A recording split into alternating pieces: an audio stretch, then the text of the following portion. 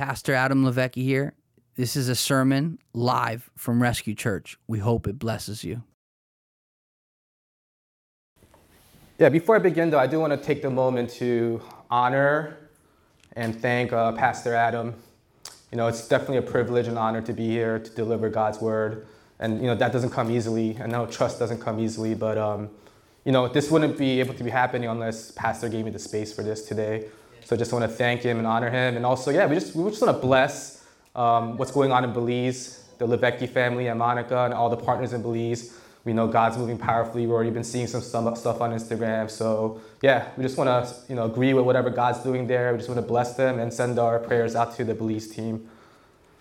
So yeah, you know, it's been not even a year yet since Tina and I joined Rescue. And, you know, we love the season we're in right now. Tina and I always talk about it. And one thing that we see is that God's moving powerfully. There's testimony after testimony. We see individuals aligning their lives to God, and we're seeing breakthrough, healing, and just the house getting in order and things just coming in alignment. And, you know, in a span of like just 6 months, we're just seeing so much happening. And also then corporately, we see this hunger rising in our family here, a hunger for more of God's power to move powerfully, to be an impact to our region, to our spheres of influence. And there's also like a hunger increasing for the supernatural move of God to come, you know, on this place. So that's awesome. And to me, that's encouraging. So in that light, what I see is that we're kind of in this equipping season. The way Pastor's been preaching these days, and even in Life Group, how he's teaching about the spiritual gifts. And even like Brother Peter Newberger, who came last month, who blessed us, his word about how the church, the ecclesia, we're actually new images of God, and we have the assignment to respond to the groanings of creation, and it's on us to set creation right, and we have a mission. So all these things, I feel like there's an equipping going on. So I just want to add to that conversation today. That's all I'm here to do. So today I want to talk about spiritual authority. Spiritual authority, I love this topic. It's a very like near and dear to my heart because you know, I became a Christian in my late 20s, and at that time I was loving the Lord. I was part of a church. I'm doing everything I had to do, and things were great. But a few years in, I don't know, I kind of hit a wall. I felt like, man, there's got to be more. You know, I was serving, I was loving Jesus, I was reading the Bible, I was in a Christian community, but I don't know, something felt like this is not enough. And you know, because you know, we go to church, we serve, we do all the things we're supposed to do, but then outside of that, sometimes, I don't know, I feel like my life doesn't look that much different from the world. You know, I respond to the problems in the same way. I feel like powerless sometimes, or, yeah, I don't know, like even like the way we pray, sometimes I felt like my prayers didn't have any power and effect. So I remember praying this prayer to God. I said, God, I'll be honest, it's getting a little boring being Christian like this. I'm a little bored, like, is this it? And in his grace and in his favor and him listening to me, he lined me up with a teaching on spiritual authority, and that changed everything. Once we know our spiritual authority, we know our identity, it unlocks our destiny, and we're so much more than just living a cleaned up life. We're meant to be more than just a cleaned up version of ourselves. So that's what I want to talk about today with spiritual authority. And you know, it's great. It's great that, you know, we want to see God move powerfully, and we want to be participating in that. But we need to establish a healthy theology on spiritual authority. Because one, the only way to be effective and move with God's power is with spiritual authority. But the only way to steward it well and not abuse it and mishandle it and misapply it, we need to understand spiritual authority as well. So in other words, when we exercise our spiritual authority, not only do we release the power of God, we also represent the person and character of Jesus. So all glory goes back to him. So we got to get this right. It's kind of like, you know, when we deal with government authorities, you know, cops, FBI, military, you know, they got the badge and uniform. You know, they got rights that normal civilians don't. They move and operate in a way they could do things that we can't. But let's say I'm wearing a badge and I'm doing something. You guys don't respond to DK. You don't see my face and go, oh, that's DK, we gotta move out of the way. You see the badge. And that's what has power for me to do things. So in reverse, whatever I do reflects the organization that's behind me, not myself. And this is the same thing as being ambassadors of the kingdom. We got to be like ambassadors. And we got to move with Jesus, his power and his authority, but we also have the responsibility to represent him well. So what is spiritual authority? Like, how do we define that? So the pastor who first taught me about this, he used this illustration, and it was very helpful for me. So think about your dream car. Just think about it right now, your favorite car. I don't know, maybe there's some Beamers out there, some G-Wagons, whatever. I can't deny the Asian boy in me. I'm thinking of a Toyota Supra. So think of your favorite car. You're sitting behind the wheel, and it has so much potential, right? You have a vision for it. It's gonna be fast. It's gonna be powerful. It's gonna be beautiful. And you turn on the ignition, it doesn't start. So you get out, you go to the front of the hood, you pop the hood, the battery's dead. That's who we are alone. We're spiritually dead batteries. We can't do it on our own. So what do we do when you have a dead battery? You go to the back, you grab some jumper cables, and you gotta look for that power source, the live battery that could jumpstart your car. And that's Jesus Christ. He's the resurrection power. He's the only one that could jumpstart our spiritual life and charge us and keep us charged. So that's kind of like how spiritual authority is. Alone, we're dead, but we need the power of Jesus Christ in us to move and flow. So let me take this illustration a little bit further. So the jumper cables, it's important, right? We can't jumpstart a car without the cables, but we're not gonna go and admire how great our cables are, how powerful it is, if there's no source. You hook it up to a log, nothing's gonna happen. The cables are like our faith. Our faith's important, but our trust is not in how strong our faith is. Our faith is not in our faith. It's in what you connect your faith to. So, no matter how hard we pray for something, how loud we believe in it, how much we repeat the same thing over, without Jesus behind that, that's just incantations. There's no power in that. That's dead. That's religion. So we got to understand, where does the source come from? Because alone in our flesh, the most we could accomplish is through our ambition, is through our willpower, is through our striving. And we could get a lot done through that. But don't you want a life where God's in the equation and so much more is done beyond our willpower? And this is important because I think what happens is when we pray for God to move in certain situations, even really hard ones, we're going to face situations where it's going to be greater than ourselves. It's going to be even greater than what we have faith for. And if you don't understand spiritual authority, we're going to start praying through the lens of the problem. And we'll start adjusting our prayers and not praying through the perspective of God and what he has to say about the situation. So spiritual authority gives us the heavenly perspective where we pray from heaven to earth to shift things in the atmosphere here. And I'm not just talking about signs and miracles and wonders. Those are all great. Those are powerful. But it's even the little things like you facing a temptation of sin and you saying, no, I'm not going to do that. Or you capturing a lie in your head saying that does not align with what the Father has said, and you just reject that lie. Even just loving others. We don't have the capacity to love without the power of Jesus.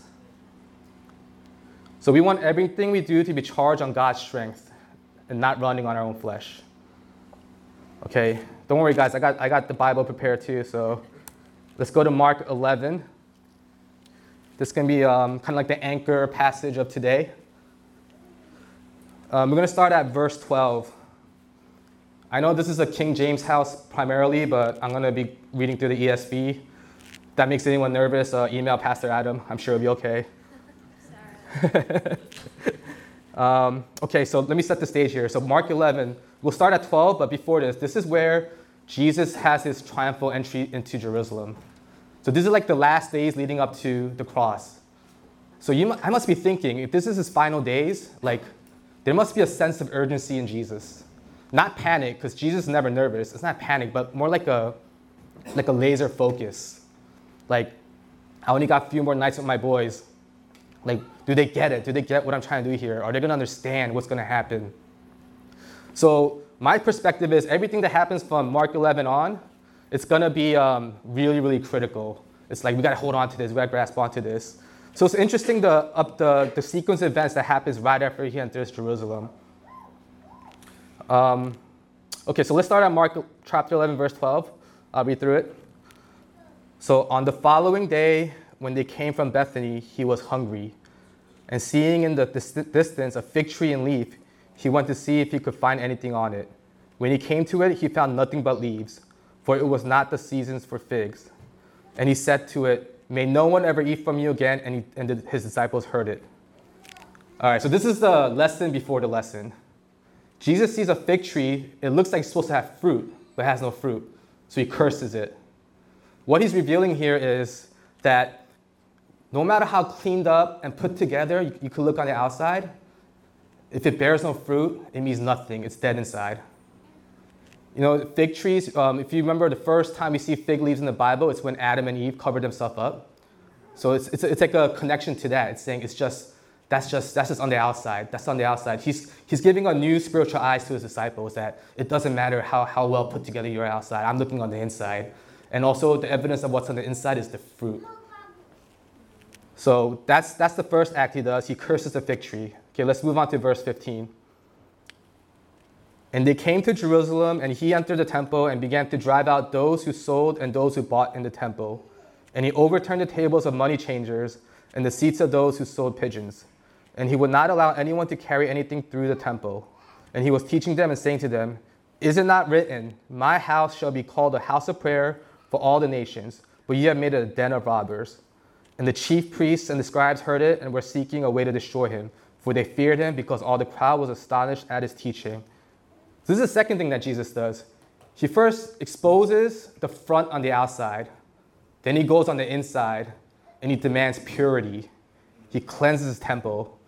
And what he's doing is he's setting a standard for his new temple, his new church, because that's going to be his disciples. It's going to be us. We're going to be the new living temple.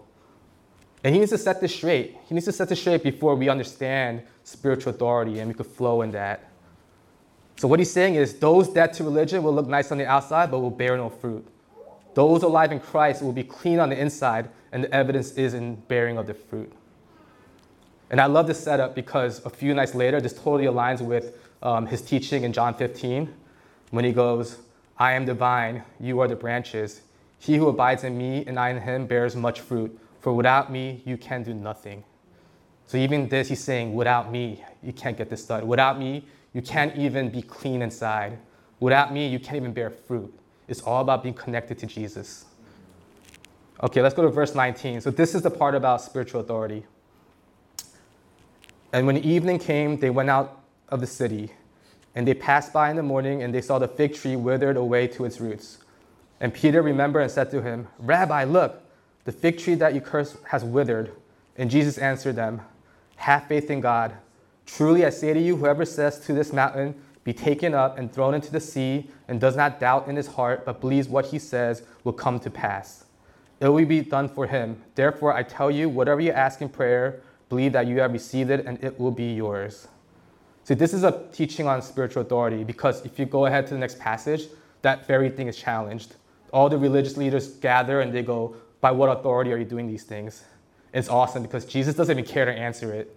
You know, it's a trap. So he sets a trap back to them and they don't want to answer because they know it's a trap. So he goes, "Then I got nothing to say either." See, he doesn't care because this lesson is for his people. It's for his disciples. Those are the people that's going to carry it on. If you don't have belief in your heart, it doesn't matter. So what's Jesus saying here? He's saying that you could call a mountain and cast it to the sea if you just say it. And moving mountains, similar to today's culture, it was a Jewish expression for impossible obstacles. So he's saying in front of any impossible obstacles, you have the power to overcome it. And what does he say? He says, how does he say you got to do that? He says, "Have faith in God. Do not doubt, but believe. What you will say will be done. Whatever you ask in prayer, it will be yours." But if you take these words out of context and kind of let it stand alone, this could be totally misunderstood. It kind of sounds like you can pray anything you want. As long as you really believe it, it'll happen. It's like the name it and claim it, right? But no, that's not how it works, right? We all know that. That's incorrect.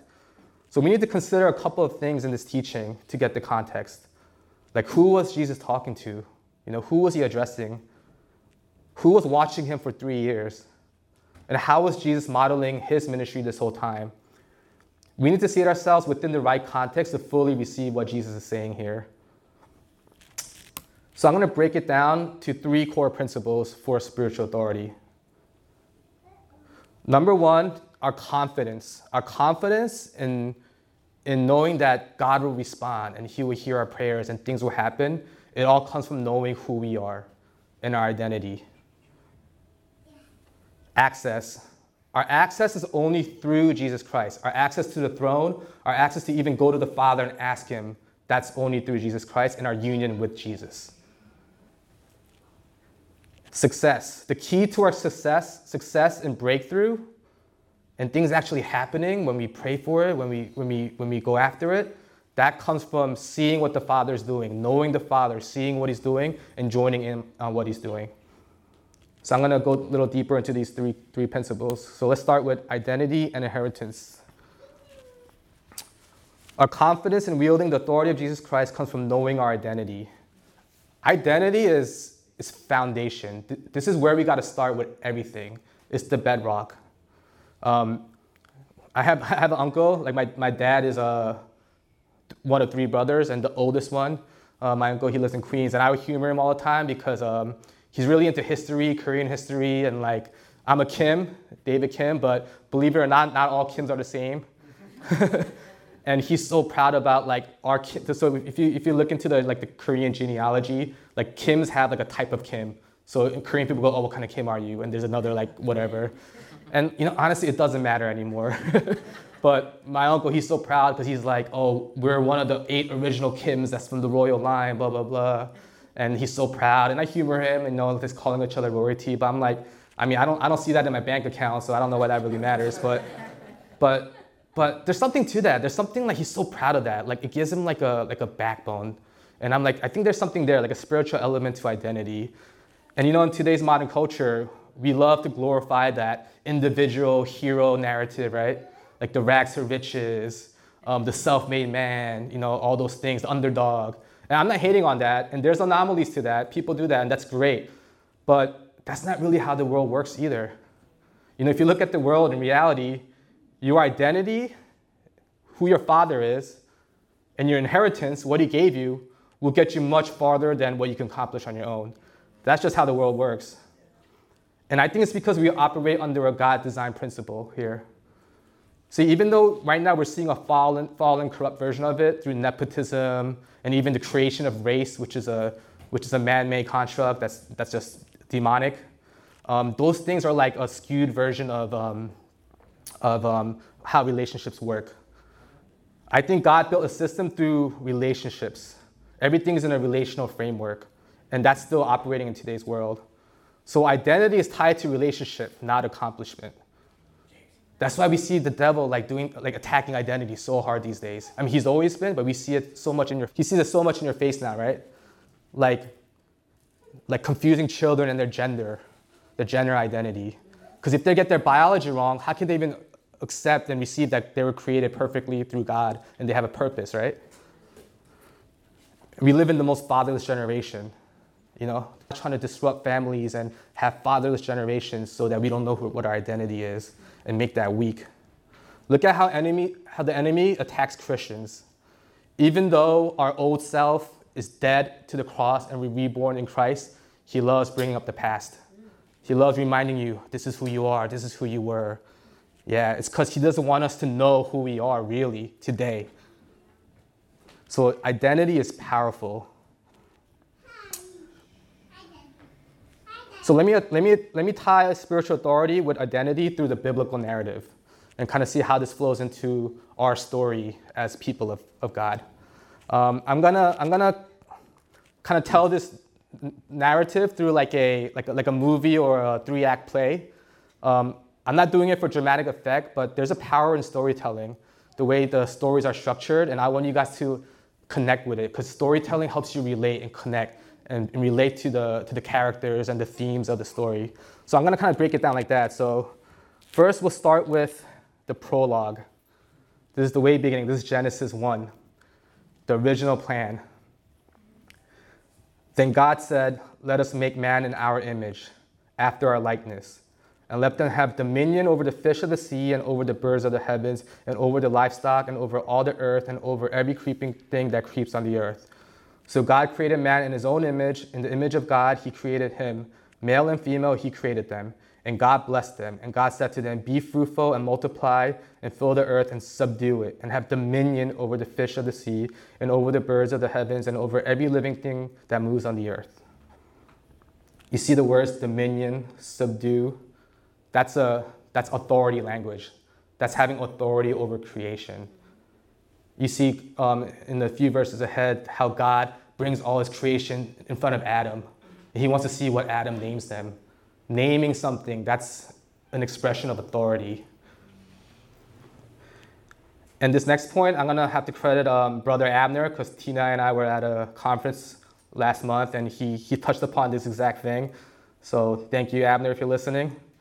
But it's important because if you hear things like dominion, authority, those are like trigger words, right? And it's because we look at the Bible through the lens of our hurts, our pain, our history, and we're really like distorting what these words really mean. But this is a biblical concept. Dominion is a biblical concept.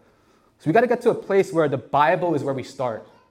This is the starting point, and we got to look at the world through the lens of the Bible, not the other way around. But what does he say here in the Bible? He says that God created man in his own image, in his likeness, and then let them have dominion. So super important to know that even though there's authority, it's a language of power and subduing creation, it has to be in the image of God, in the context of his character. So what's his character? God serves creation. He's a servant, right? So we need to understand authority is powerful, but it's for the use of serving creation. Okay, so let's go to Act 1. So this is where the story begins. The background was man's design or intentional purpose was that we were supposed to wield the power of God, dominion in our hands, and we were supposed to rule earth with it, rule creation with it. But we start with a world that's fallen, and that authority is no longer in our hands. It's in the hands of Satan. If you look at the scripture, he's referred to this kind of language over and over. In Luke 4, when Jesus is in the wilderness and Satan's trying to tempt him, he says it straight up. He goes, all this authority I will give you and their glory, for this has been delivered to me, and I give it to whomever I wish. See, Adam, when he disobeyed, he lost his power, he lost his authority, and it was given over to Satan.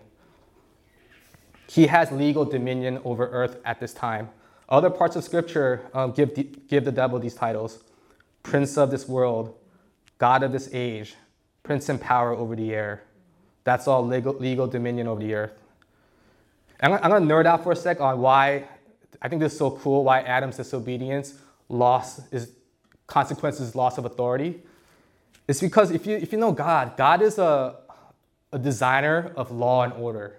Everything he creates has order, law, and we have to follow it, right? And I think we moralize disobedience and obedience too much. All obedience is that we're following the way things should work. We're reading the instruction manual and we're living by that. And think about what authority is. Authority is a design of obedience. What's underneath has to align with what's on top, and then has to align with what's on top. So just the design of authority itself is about obedience. So of course, when Adam disobeys God, he's falling out of the design of what it's supposed to do. So that's why you lose authority. So we went against the very design and nature of it. Okay, but let's move on. This is when the story gets interesting. Things are brewing. Here comes Jesus, fully man, fully God, laid aside his divinity. And he starts talking about the kingdom in this broken world. And he starts demonstrating power and authority. He's doing things that other men haven't seen a man do before. He defies natural laws. In Mark 1, you hear people whisper, "What is this? A new teaching with authority." And then as he's teaching the kingdom and demonstrating the kingdom, he's collecting a posse to follow him, who's doing the same thing. When they're about him, they start behaving like Jesus. And then he starts telling his people about this kingdom and the keys. Matthew 16:19, and that will give you the keys of the kingdom of heaven, and whatever you bind on earth will be bound in heaven, and whatever you loose on earth will be loosed in heaven. Luke 22:28, but you are those who have continued with me in my trials, and I bestow upon you a kingdom, just as my Father bestowed one upon me. But at this point, disciples have no idea what he's talking about. They're thinking like, oh man, Jesus is going to overthrow Rome. Israel's going to be powerful again. And they're thinking we're going to be leaders. We're going to have the keys to this kingdom. They're already planning out their future. But Jesus is pointing to something greater and bigger and eternal. He's talking about the authority that Adam lost will be restored. Okay, the final act. I call it the brilliance of the cross. So Jesus goes to the cross, he sheds his blood, lays down his life, and it was for our salvation, but it had other implications. If you read Colossians 2:13, it says, when you were dead in your sins and in the uncircumcision of your flesh, God made you alive with Christ. He forgave us all our sins, having canceled the charge of our legal indebtedness, which stood against us and condemned us. He has taken it away, nailing it to a cross. And then this part, and having disarmed the powers and authorities, he made a public spectacle of them, triumphing over them by the cross. This is awesome. This is one of my favorite verses in the Bible. It's like the whole heavens watching. All the principalities are watching. What's going to happen? Did Satan win? Did Satan defeat Jesus? But no, that plan backfired. Him going to the cross and being raised from the dead actually unseats Satan. He loses authority. And God makes a public spectacle of them. And that's not all. Ephesians 3:10. His intent was now through the church, the manifold wisdom of God should be made known to the rulers and authorities in the heavenly realms according to his eternal purposes, that he accomplished in Christ Jesus our Lord. Not only did he unseat Satan and get the keys back, he tossed the keys back to us, the church, the one who made the mistake in the first place. He gave us a second chance. And that's the manifold wisdom of God. When everyone thought that thing you created in your image, look at what it did. It totally failed, but it was always in his plan that it will be restored back to us. And that's his wisdom revealed through us. It's the church. So even though there's principalities at work today, yes, there's darkness, there's demonic influence.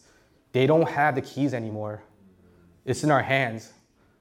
And we have the power as a church, as the ecclesia, to push back darkness, to topple these principalities, to declare the name of Jesus over things.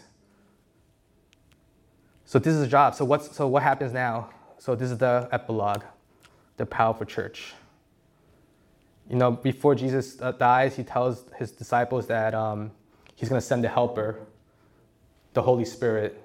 And through the Holy Spirit, we'll do greater things than he. And then after he comes back from his resurrection, he tells him, go in Acts 2, to go wait for the baptism of the Holy Spirit.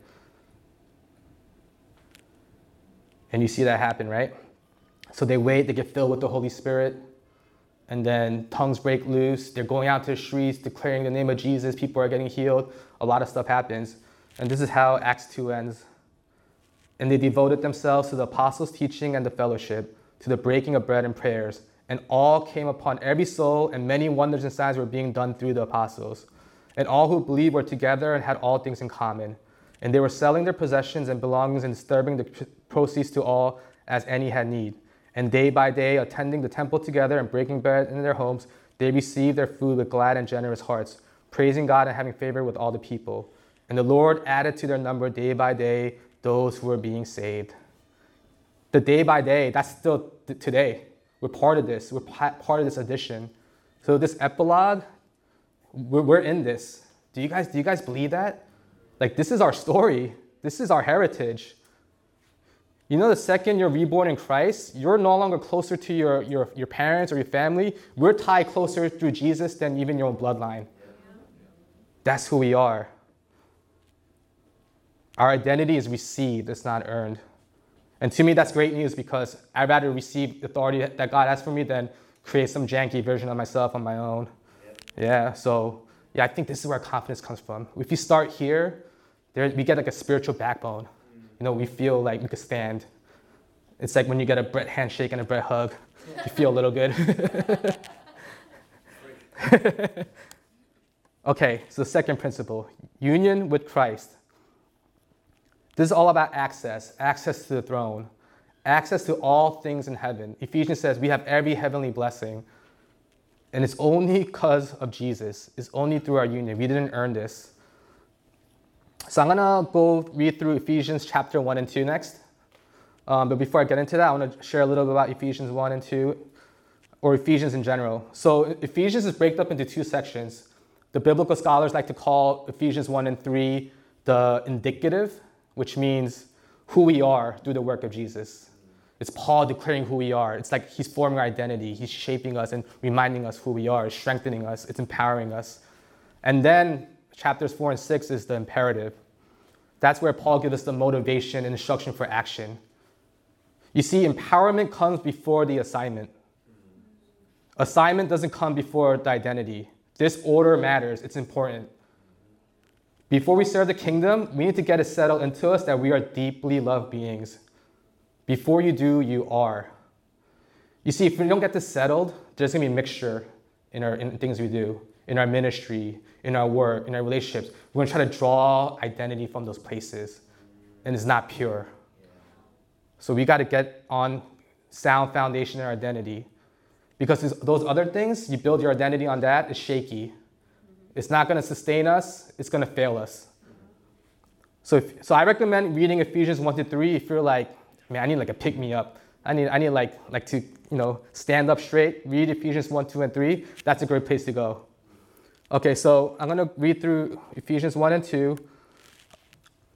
Pay attention to the language around union with Christ. I threw up those words up here. So let's start with chapter 1. Paul, an apostle of Christ Jesus, by the will of God, to the saints who are in Ephesus and are faithful in Christ Jesus, grace to you and peace from God our Father and the Lord Jesus Christ. Blessed be the God and Father of our Lord Jesus Christ, who has blessed us in Christ with every spiritual blessing in the heavenly places, and even as he chose us in him before the foundation of the world, that we should be holy and blameless before him. In love, he predestined us for adoption to himself as sons through Jesus Christ, according to the purpose of his will, to the praise of his glorious grace with which he has blessed us in the beloved. In him we have redemption through his blood, the forgiveness of our trespasses according to the riches of his grace, which he lavished upon us in all wisdom and insight, making us known to us the mystery of his will, according to his purpose, which he set forth in Christ, as a plan for the fullness of time to unite all things in him, things in heaven and things on earth. In him we have obtained an inheritance, having been predestined according to the purpose of him who works all things according to the counsel of his will, so that we who were the first to hope in Christ might be to the praise of his glory. In him, ye also, when you heard the word of truth, the gospel of your salvation, and you believed in him, were sealed with the promised Holy Spirit, who is the guarantee of our inheritance until we acquire possession of it, to the praise of his glory. I'm going to just jump ahead to chapter 2. And you were dead in the trespasses and sins in which you once walked, following the course of this world, following the prince of the power of the air, the spirit that is now at work in the sons of disobedience, among whom we all once lived in the passions of our flesh, carrying out the desires of the body and the mind, and were by nature children of wrath like the rest of mankind. But God, being rich in mercy, because of the great love with which he loved, even when we were dead in our trespasses, made us alive together with Christ. By grace you have been saved, and raised up with him, and seated us with him in the heavenly places in Christ Jesus, so that in the coming ages he might show the immeasurable riches of his grace and kindness toward us in Christ Jesus. For by grace you have been saved through faith, and this is not by your own doing. It is the gift of God, not a result of works, so that no one may boast. For we are his workmanship, created in Christ Jesus for good works, which God prepared beforehand that we should walk in them. Therefore, remember that at one time you Gentiles in the flesh called the uncircumcision what is called the circumcision, which is made in the flesh by hand. Remember that you were at the time separated from Christ, alienated from the commonwealth of Israel, and strangers to the covenants of promise, having no hope and without God in the world. But now in Christ you have once were far off, have been brought near by the blood of Christ. For he himself is our peace, who has made us both one, and has broken down in his flesh the dividing wall of hostility by abolishing the law of commandments expressed in ordinances. And he might create in himself one new man in place of the two, so making peace, and might reconcile us both to God in one body, through the cross, thereby killing the hostility. And he came and preached peace to you who are far off and peace to those who are near. For through him we both have access in one spirit to the Father. For through him we have both access in one spirit to the Father. So what does this mean? What does union with Christ mean for us as it goes to spiritual authority? Number one, humility. We didn't earn it. We can't boast in it. We can't boast in the things we do. We can't boast in the power that we see or the impact that we have, because it's all Christ and it's our union with him. On the flip side of that, on the flip side of pride, your insecurities, your inadequacies don't matter, because it's not about us. So your personality, your experience, all that, it doesn't matter. If Jesus gives you an assignment, you're empowered to do it regardless of what you are, what you've seen. It's all about the one we're connected to. He is the vine, we are the branches. You know, even being in union with Christ, it's everything. Like the fruit of the Spirit, you know, we want to see the fruit of the Spirit in our lives. We want to see patience, kindness, love, peace. But sometimes we try to like muster up our own patience. It's like, I gotta be patient because I'm a Christian. But it's not our patience. It's Jesus' patience. Put on Christ. It's him that will do it.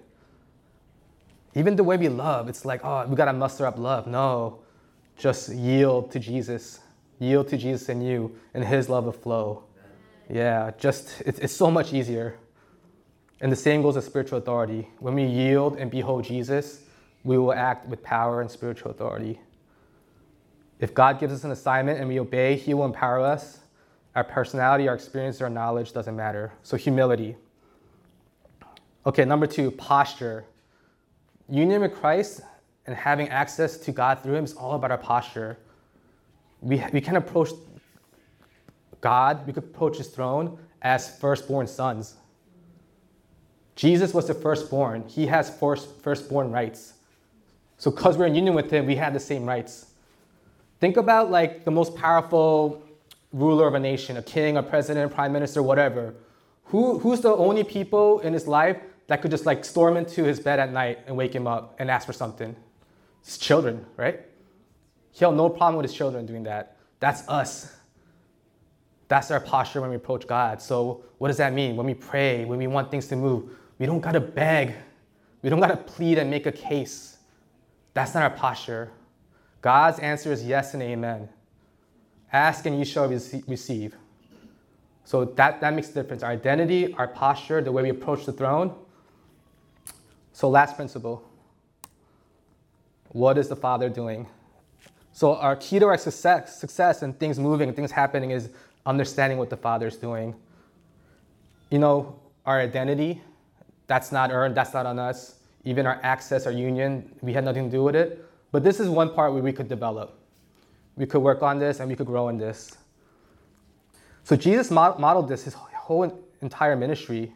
The reason he came to earth and didn't act as God and laid aside his divinity and act as fully man is because he was creating a blueprint for us. This is how you do it. This is how you approach God. This is how you flow in the spiritual authority and how you bring forward the kingdom. So let's look at what Jesus did. It's all over John, the book of John. He goes in John 5, truly, truly, I say to you, the Son can do nothing on his own accord, but only what he sees the Father doing. Whatever the Father does, that Son does likewise. John 5:30, I can do nothing on my own, and I hear, I judge, and my judgment is just, because I seek not my own will, but the will of him who sent me.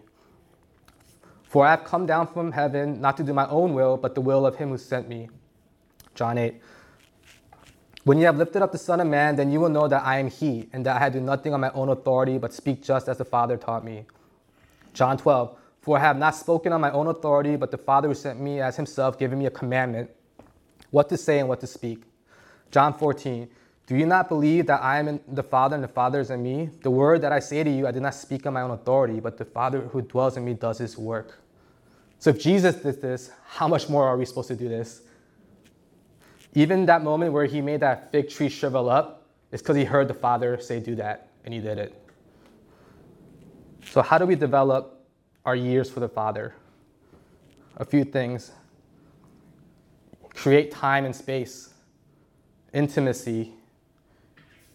It's just like any other relationship. If you want to know the voice of someone, you want to know his will, know his heart, you got to spend time with the person, right? There's no shortcuts to intimacy, but you can make it a priority. And over time, I mean, I'm still growing in this too. I got so much more to go, but his voice becomes known through your time with him. And I think what happens is like we have our own heart and he has his heart, and through that intimacy, it becomes one heartbeat. So then we don't even ask, like, God, is that you? It's like, no, my desire is his desire. So we could just have confidence in the things that we want to do. One thing with intimacy, though, is don't make it a means to an end. Don't go after intimacy because you want something from it. This is the reward. Intimacy is the reward. This is everything. This is what you have access to God. You could be with him. You could be in a relationship with him. This is the reward. So don't seek upgrade. Just seek him. And all these things will follow. Number 2, the word, the Bible. There's wisdom in that. How do I know God's will? Well, some of it's in the Bible, right? And I think one good way to know is whatever Jesus commanded the disciples, we could assume that's his will. So let's see what are some of the things he commanded in the Gospels. He tells the disciples, heal the sick, cast out demons, make disciples, build a church, love your neighbors, love your enemies, forgive others, proclaim the message of the kingdom. Come to me, I'll give you rest. So even rest. Deny self, take up our cross, follow him. Don't be afraid. Don't fear. Serve others, serve the least. These are all his commandments. That means this is his will. So we got to believe that when we do these things, there's authority there. There's power in that. Okay, and practice. Just take steps of faith. If you feel like you heard God speak to you, you heard his will, just give it a try. We're not going to be perfect, but I think the more we just take steps of faith, we'll learn. Mistakes are okay. I think more is done from the fear of making a mistake than just doing it and getting it wrong. And also just undergird that with humility. You know, if you do it in a humble way with humility and it's out of love, then even if nothing happens, even if you pray for someone for healing and they don't get healed, it's okay, because if you lead in love, they'll feel loved. You don't fail if the person is loved. And last one is community. We need to do it in community, in a faith community, because together in strength, that's where we could hear God more clearly. We could discern for each other. We could even like coordinate the same things and see how God's moving. So community is super important. Okay, so what does this all mean? Spiritual authority. It means we are powerful individuals that make up a powerful church. That's it. And what do we take away from this? Number 1, we are not victims. We are not powerless people. We are not weak to our sins and temptations. We are not weak to our problems. And I'm not trying to minimize the issues and the hurts and pains that we face in life, but I'm trying to help you increase who you are in Christ. That you're bigger than every problem you have, everything you face. Peter said that you are given everything you need that pertains to life and godliness through knowledge of him. You know, while in jail, Paul said that he's a prisoner of Jesus Christ. He didn't say he's a prisoner of the prison system. So I think many times, you know, I think the solution is this. It's just breaking out of your victim mentality. You know, a lot of times it's like I hear a lot of language about like, oh, I'm just a slave to my addiction. I can't break that, or to my temptations, or this person in my life, or my financial, situation. I'm not. Once again, I'm not minimizing that, but I think the solution is more in breaking out the victim mentality and fixing your eyes on Jesus. Fix your eyes on Jesus, off yourself. Know that you have firstborn rights as a son. Listen for God's voice. And if you move in spiritual authority, you step into that and step in and push through, there's victory on the other side. You got to just push through with authority. And we know there's victory because Jesus won it on the cross. It's not even a question. It's not an if. There is a victory. So yes, number 1, know that we're powerful. We're not victims. Secondly, let's have expectation for the supernatural and impossible. I think together, Rescue Church and whoever brothers in the faith, brothers and sisters in the faith, we should have expectations for supernatural power, for healing, for breakthrough, and for impact. It doesn't matter if it's 2 of us, 20 of us, or 1,000 of us. We should have great expectation that for the kingdom to move powerfully wherever we go. Amen. And I think the key is, let's start with God in the equation first. Let's first start with God. Instead of starting with us and what we think we could do and then sprinkle God on top of it. Let's flip it. If we start with God in the equation first, like, what can't we dream of? And last, this is the most important one, I believe, is remember Genesis 1 and the image of God. Authority is used for service. Authority is used to reflect the character of God. Like Jesus, the servant, who had all the authority and all the power in the world, he could even like call down the angels to destroy whoever was in front of him. But what did he do on his last day? He got down his knee and he washed feet. So that's the picture he's painting. Heidi Baker, we're at a conference, Tina and I, the other week, and Heidi Baker was there. She said, where there is love, there is authority. Where there isn't love, there is no authority.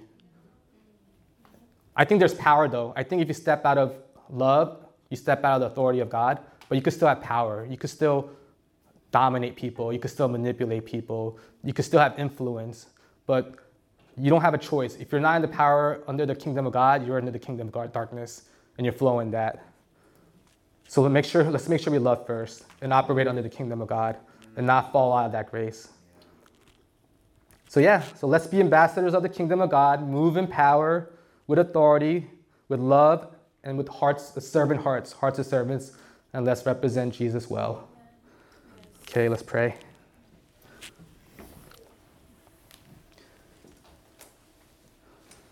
I just want to take a moment. If there's any areas in your life where you felt like I wasn't living into my identity, I wasn't believing who I really was, I was choosing the lies over the truth, I just want to give you some space to just, repent. Invite Jesus there. And just do like a kind of like a step into who you are, into your identity, into your authority.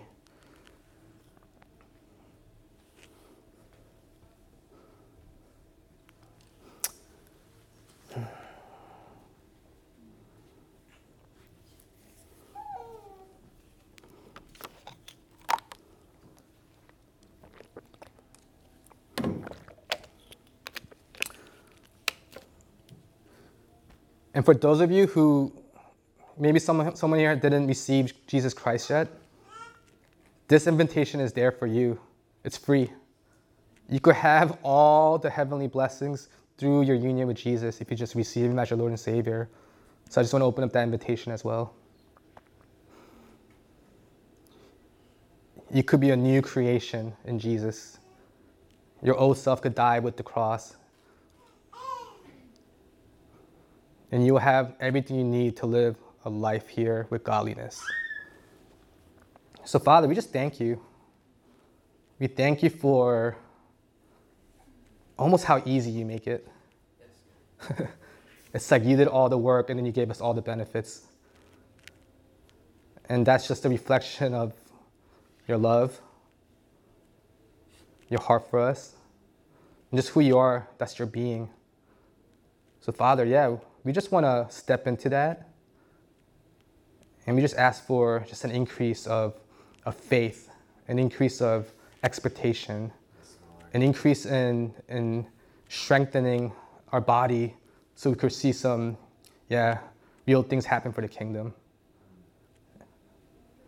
So Father, I just want to bless my brothers and sisters, anything that may be going on in their lives right now, where they just need to apply their identity, their authority to break through. We just want to bless that. We want to be behind that. And we just ask for your word, your will to be revealed. We can't move without your revelation. So we just ask for your revelation in those places. Father, thank you for this time. In Jesus' name we pray. Amen. Thanks for listening to the Rescue Church podcast. We would love to see you in person. For more information, visit rescuechurch.tv/invite.